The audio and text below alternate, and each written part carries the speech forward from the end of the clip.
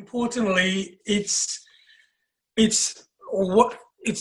spiritual value that Jesus is giving in this parable that's so important to us. This young man, the lawyer, he was quite able to answer the Lord and to quote what the law said, because in verse 27 we read, "And he answering said, Thou shalt love the Lord thy God with all thy heart, and with all thy soul, and with all thy strength, and with all thy mind, and thy neighbor as yourself." So he quoted the law quite, properly, and knew it quite well. But Jesus then not only asked him what the law said, he asked him how he read it. He asked him how he interpreted it. He knew that the man knew exactly how to quote scripture, but how did the man have this law, have this scripture in his heart? How did he actually read the words himself? He could say that he answered in the right way. After all, this person was an expert in the law, so you can say he's quite intelligent, so he'd know exactly, what the word of God was saying. But here, Jesus is more concerned as to how much he had actually applied this law to himself. You see, it's one thing to quote the law, but how far had the lawyer gone to actually do it? How readest thou, Jesus said? This part of the question really lays bare the man's heart. And it really lays bare our hearts too, because I know many people who can quote scripture amazingly, and I'm thinking, how can they remember that? I try so hard to remember scripture, but it's really applying what you're reading spiritually to your heart and not just to your mind, and that's most important. How true it is that scripture can be quoted exactly, but yet people miss the true meaning of what God is saying to them. But you see, the question is not supposed to be just in our minds. It needs to be deep in our hearts. The Bible itself is not just a mental exercise that we do. It needs to be a rule for our lives. The fact is, the Lord knew very well exactly what was being written, but what the law said about obtaining life, and yet it's still coming to Jesus and asking what he must do to obtain it. This shows he realized he had not been able to do really what the law had required for him. A better question would have been for him to say, how do I keep all these things in my heart, to love my God and keep me in my heart and my soul and my strength and my mind? How do I do all that? Because it's hard for us to really live a perfect Christian life with God 100% within our lives.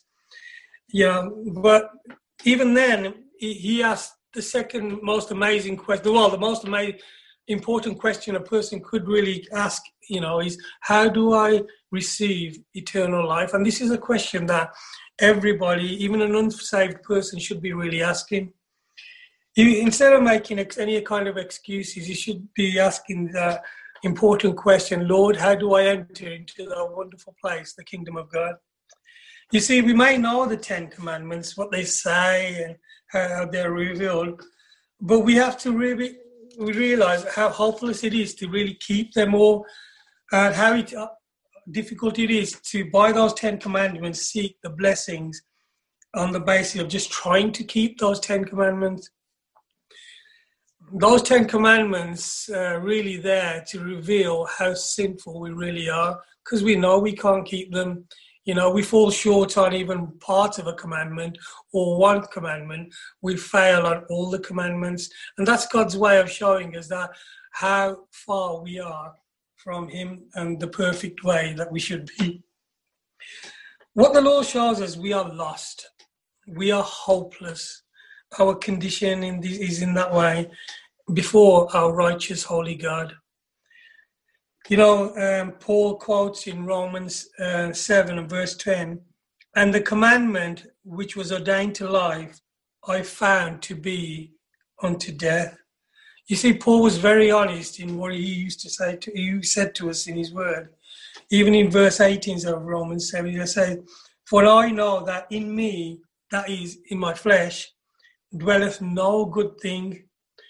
For to will is present with me, but how to perform that which is good, I find not."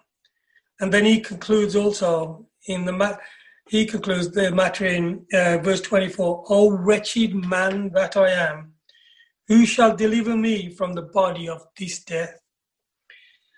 Paul could not find within himself a remedy to his hopeless and terrible condition that he was in. But then he looks away, and to the one person he needs to look at, he looked upon Jesus Christ, and he found his way. And he said, "I thank God through Jesus Christ our Lord." So it's not a matter of what shall I do, what can I do, but rather it's all about what Christ has really done for us. But here, sadly, the lawyer really persists in his attempt to avoid the real issue. He does not speak of the first part of the law that he quoted that has to do with God. No doubt he must have realized how far and how he fell so short of this. But he really takes up the second part of the question and asks, who is my neighbor? Our relationship with God is really an inward one, and that relationship only God knows with us. But our relation with those around us, this can be seen. It can be seen by others, and this is what was paramount in this man's thoughts. He was thinking, who is my neighbor? How are people perceiving me? How are people seeing me in this? How certain these things really are. We need to ask ourselves whether we are more concerned about what others think of us than what we are before God. One thing you realize as a Christian that I've realized is you can't please everybody. Sometimes you do the most wonderful things and you try your best, but you really can't please everybody all the time. It's just the way life is, really. But we need to be always trying to please our holy God. And if you can do that, you're on that right way. You're in the right path.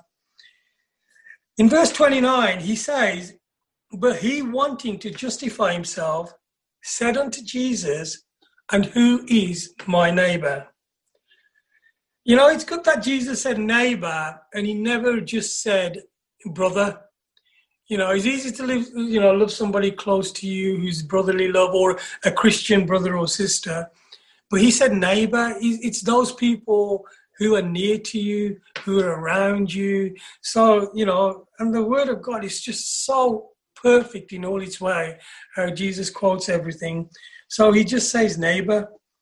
Probably this man, he was quite willing to consider men like himself. But to be a neighbor, it could be anyone, really. It could be anyone you meet throughout the day.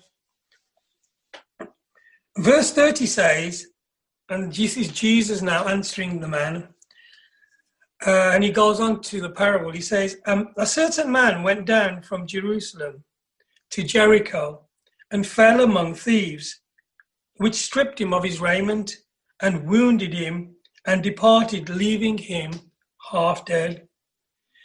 We really need to understand what the Lord is teaching us by giving this parable. This man that Jesus is talking about, who was stripped of his raiment and robbed, it's almost like he was going the wrong way.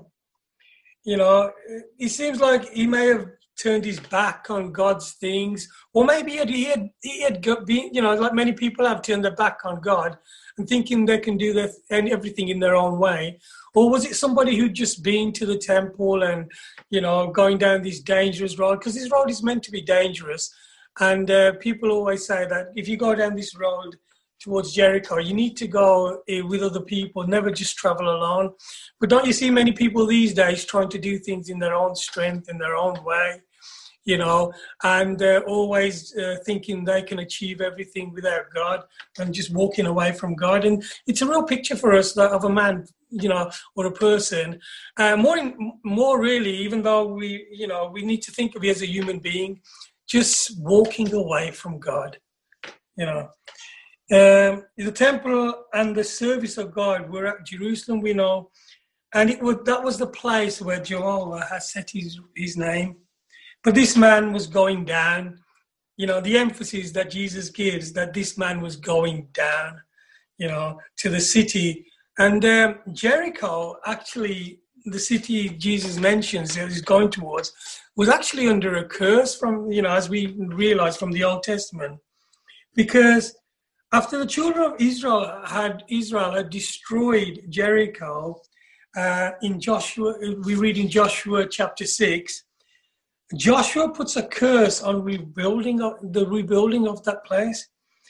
Joshua 6 and verse 26 reads, "And Joshua adjourned them at that time, saying, Cursed be the man before the Lord that rises up and buildeth the city of Jericho." And this is where you realize how important it is to know the Old Testament, and also as the New Testament is concealed in the Old Testament, and the Old Testament revealed in the New Testament. You need the whole Bible. I remember when I just had the NIV when I first became a Christian, and it's only afterwards I realized there's the Old Testament. I thought, wow, the Bible is bigger than I thought. But, the Lord helps us to put it all together, better than a jigsaw. He just helps us with all the mysteries within it. So we realized that there was a curse put on this city from the old right. And so we see that this man was not really, maybe not seeking after God, but rather he was going his own way. But like we said, how many people are doing that today? Just doing things in their own way, finding their own path in life, and sadly suffering the same kind of consequences. You see, there's safety and there's security in God's city, in God's kingdom. But this man puts himself beyond it. So what happens? He falls victim to thieves. They rob him of everything he had, wounding him to the extent that he was at the point of death. This is a real picture of what sin has done to every one of us. This is what sin does. When you read Romans 1, which really paints a terrible picture of our hopeless condition due to our going our own ways and falling into the ravages of what sin can do to us, our bodies are affected. Our heart desires things that are sinful in the sight of God. They never satisfy. Our minds become so distorted. We cannot discern between right and wrong.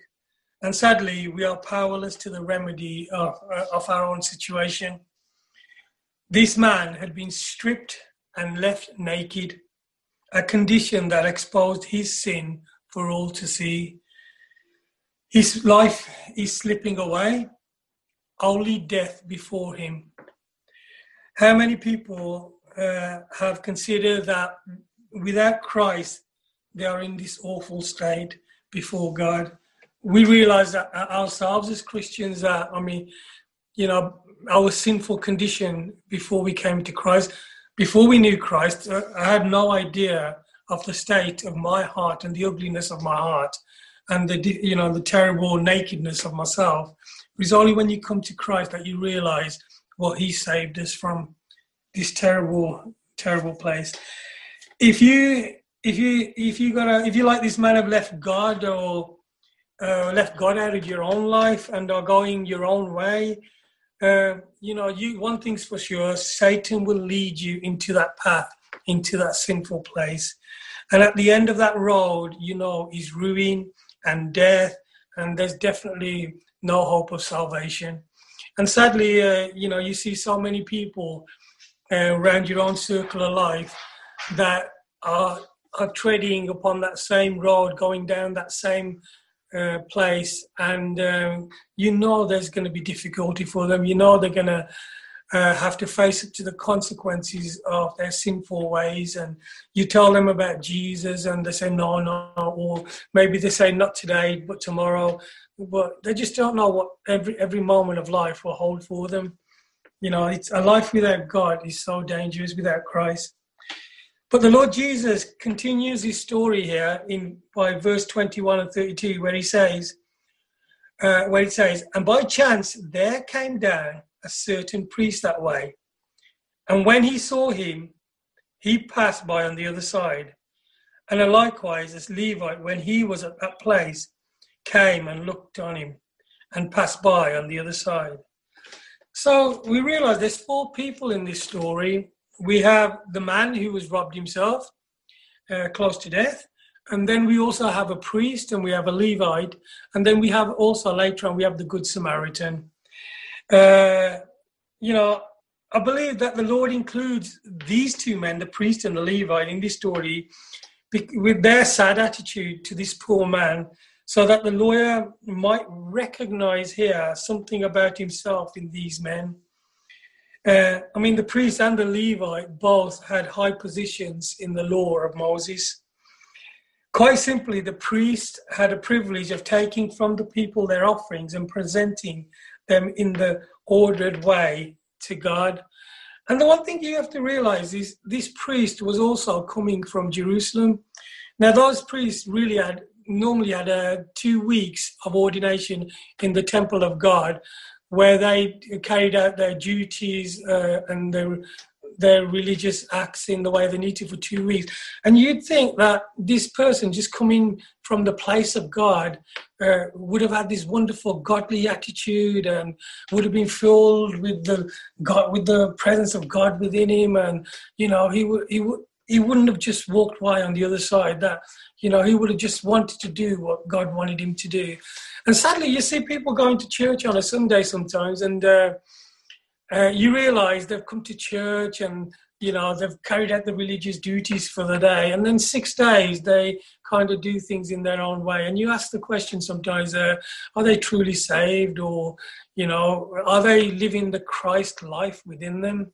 And we see this really in this priest after 2 weeks of spending time with God. He doesn't act the part of having that wonderful presence of the Lord within him. And that the Levite, it was the job of the Levite to really teach the people what the law required of them in their daily lives.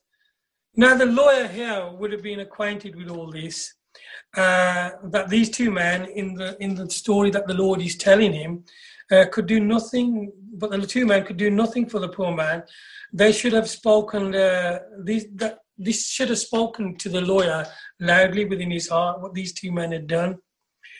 But really, there's more in it than this. What had the poor man that he could give to the priest, to offer to God? What had this poor man got that he could offer to God or to this priest? He had lost everything. If we think of him as the one who has turned his back on God, as God in the center of his life, and this course of action has resulted in his ruin, and he's really destitute here. Likewise, what could the Levite teach to a man that is half dead? He was unable to do anything that the law would require of him. We're not told whether these 2 men felt sorry for the man, but in any case, they could not, in their capacity of priest or Levites, really, they couldn't do anything in themselves to help him. But they both passed by on the other side. And it's not why they'd done it or, you know, the reason they did that. It's just that the fact that why didn't they stop? Why did they just continue on their journey? You know, why couldn't they just stop and just see what this man needed, especially in the religious place they were both in? We can almost say, you know, the priest and religion won't save a person. Levites and doing good works and, you know, sacrifices won't save you. And we know that to be true. It's only Christ who saves you. And that's the most important message we have. We might try to think how the man may have felt if he was conscious.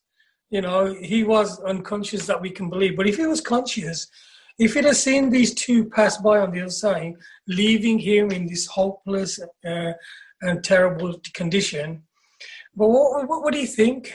A priest passing by and a Levite. You can understand other people passing by and not wanting to get involved, but a priest and a Levite, you would have thought they would have stopped. But we all have to come to this sad realization that without Christ, there is nothing in our lives that we can bring to God. Without Christ, there is nothing in our lives that we can bring to God. When we come to verse 23, we come to the verse, we come to one of the many buts of Scripture. Here we read of one who was so different to the priest and the Levite, a Samaritan. And the Samaritans, we know, there was great prejudice against them and racial hatred between the Jews and the Samaritans. So, maybe, the Lord Jesus put the message in there for us today. Have we got prejudices in our hearts or, some kind of something that distances us from people for certain reasons? But, one thing Jesus does is break down all prejudices in the Bible. But a certain man, this is verse 33, but a certain Samaritan, as he journeyed, came where he was. And when he saw him, he had compassion on him. It says of this Samaritan that he was on a journey. This Samaritan really had a definite purpose. He knew where he was going. He was going that way deliberately. This was not said of the priest or the Levite. Also that he came where he was, and finally that he had compassion on him. He came where he was, and finally that he had compassion on him. This is a beautiful picture of the Lord Jesus Christ. Jesus was one who left heaven's highest glory and came down into this world in order to take that wonderful journey which ended in his going to the cross of Calvary. What a journey Jesus took. He came down to right where we were in all our sins and in all our misery, though he himself was sinless, and he did this because of his compassion to such people as we are, sinful man. Jesus took that journey. So it's not mere chance that he happened to be going that way, this Samaritan. Jesus, the same, saw us in our hopeless condition, and his love led him to come down in order to bring the love and kindness of God into a scene that had been ruined by sin. That's what Jesus has done for us. Then by his death, he would supply everything to remedy our sinful condition. In fact, the Samaritan should have spoken to the lawyer's conscience here. The Jews, we know, despised the Samaritans. We just need to remember the words of Jesus, the Jews to the Lord Jesus in John 8:48, where the Jews said, "Say we not well that thou art a Samaritan?" They were addressing Jesus here. "And hast a devil." This was insulting language, but the Lord Jesus accepted the rejection and hatred of the Jews. It was all part of that journey that he took to bring the grace of God to us. Luke uses the word compassion here 3 times in the gospel. It's a very strong word, compassion. It tells how deeply moved was a Samaritan by the hopeless condition of the poor man. It reminds us of the wonderful love of the Lord Jesus Christ. You just need to think of that occasion in Luke chapter 7 when Jesus saw the widow of Nain. She was about to bury her only son, the one and only son she had died, and she was about to bury him. And when the Lord saw her, he had compassion upon her and said unto her, weep not. Not only did his heart enter fully into the deep sorrow, but his hand was able to remedy her sorrow. Again, in Luke uses this wonderful word to describe the father's feeling when he saw his returning wayward son in that wonderful parable that we all know very well, the parable of the prodigal son. Luke 15 and verse 20 reads, but when he was a great way off, his father saw him and had compassion and ran and fell on his neck and kissed him. That wonderful word again, that Jesus is full of compassion. You know, in that parable of the prodigal son, we know, despite all that the son had done, the father's heart was moved by the filthy condition that his son had got himself into. The father could not wait for the son to get to the house, but ran to meet him. He ran to meet his son, even in the terrible state that he was in. Before the son even had time to say any words of repentance, the father ran to him and embraced him. What a wonderful definition of compassion that is that God gives us. When you think of this poor man lying half dead on the roadside, you're kind of reminded of those beautiful words that the Apostle Paul gives us in Romans 5 and 6, verse 6. For when we were yet without strength, in due time, Christ died for the ungodly. It's not because of any righteousness or goodness in us that the Lord Jesus gave himself for us. But God commendeth his love towards us in that while we were yet sinners, Christ died for us. Here, verse 34 continues the parable of the Good Samaritan and reads, and he went to him and bound his wounds, pouring in oil and wine, and set him on his own beast and brought him to an inn and took care of him. The Samaritan had with him everything that this poor man needed. Having experienced the painful treatment of the thieves, how the man here must have appreciated this wonderful tender care of the Samaritan and the healing and soothing power of that oil that was poured upon him, and the wine for the wounds, that the wine that was given to him that he received. You know, he must have just been overwhelmed by seeing all this wonderful person was doing for him. When we realize the sorrow and often the pain that sin has caused in our own lives, how sweet it is to know of God's love that gave Jesus to die for us. Jesus, he had to take the punishment that was rightly should have been ours, really.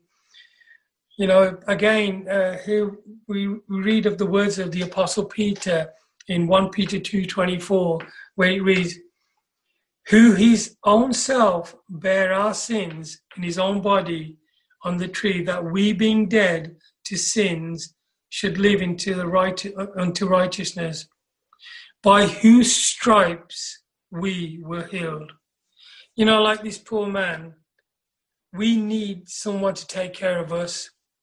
We had once gone our own way, doing our own thing, you know, had been in our own ruin by it. But Jesus came to be with us and pour anointing oil upon us. And Jesus came to give us that wine. Proverbs 16 verse 25 reads, there is a way that seemeth right unto a man, but the end thereof are the ways of death.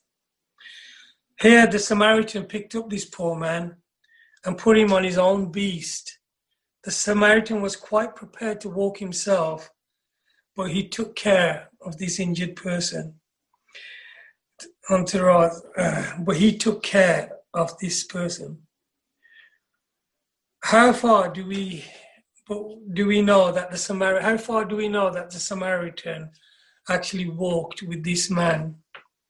But we do know one thing, even though we don't know the distance, the Samaritan brought him all the way to safety.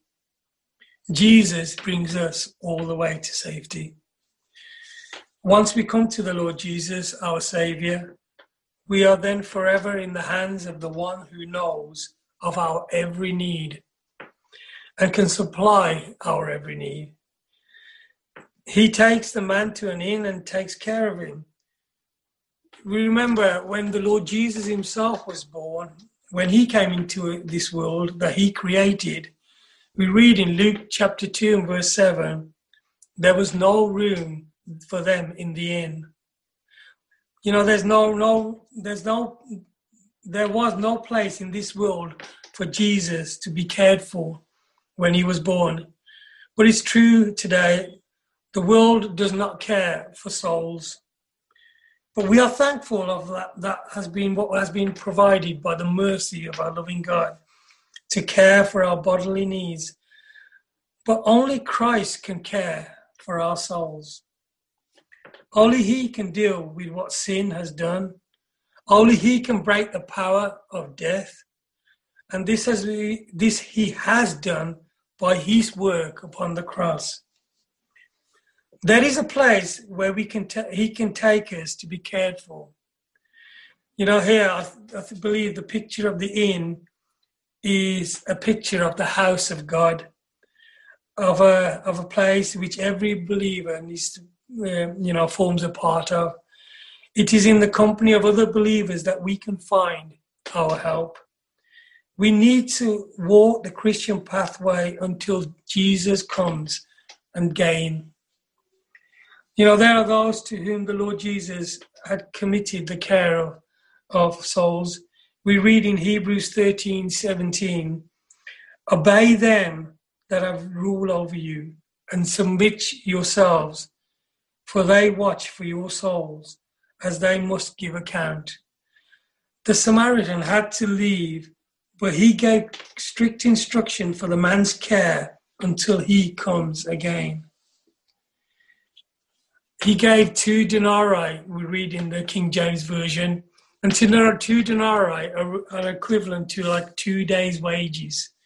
And we read in verse 35 of Luke 10, and on the morrow when he departed, he took out 2 denarii pence and gave them to the host, and said unto him, take care of him, and whatsoever thou spendest more, when I come again, I will repay thee. The Lord Jesus has gone back to heaven, but he also has assured us that he will come again, as we know and read in John chapter 14 and 3. And if I go and prepare a place for you, I will come again and receive you unto myself. Where I am, there you may be also. Just as the Samaritan said here, until I come again, Jesus said to us, I too will come again. And this is a great promise and this great hope and this foundation of truth that we have, that Jesus will come again. But in the meantime, he is taking care. He is caring for us every day of our lives. Those who take up the work of looking after our precious souls for Christ receive a great reward. And that's the wonderfulness of the church and the Christian love that people, show. And we've all got somebody in our lives that we can say, wow, what a mentor that person has been to me. What a way of looking at another person's Christian's life and thinking that, I want to walk in the way that person walked, because you just see the goodness of God and the goodness of Jesus in their lives that they've portrayed to you and other people. Here, how the poor man would think constantly of those words, when I come again. This man, now in the care of this innkeeper and probably in a comfortable bed, would be thinking of those wonderful words that the Samaritan spoke, when I come again. He would be ever watching and waiting for that moment. So should we be doing likewise, watching and waiting for the coming of our Lord Jesus Christ. So the Lord Jesus turns to the self-righteous lawyer again here, and he asks him the question. In verse 36, we read, Jesus says, "Which now of these three thinkest thou was neighbor unto this man, unto him that fell among the thieves?" This was a simple question, and the lawyer really had no difficulty answering it correctly. And he said, "He that showed mercy unto him." So we realize here that the lawyer had answered his own question by saying, the one who showed mercy unto him, he is my neighbor. He answered his own question of who is my neighbor by saying he who showed mercy unto him. But really, the Lord Jesus Christ, Lord Jesus did not leave it just there.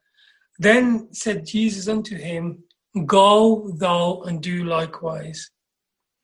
You see, the parable is not only a picture of how the Lord Jesus came down from heaven's glory to where we were in our sin and our misery, and in order to lift us out of that condition, it also shows us that anyone that needs mercy, anyone that needs care, we should treat as our neighbor. And so, in concluding, may we too pay attention to what the Lord's words were and go and do likewise. Amen. Thank you.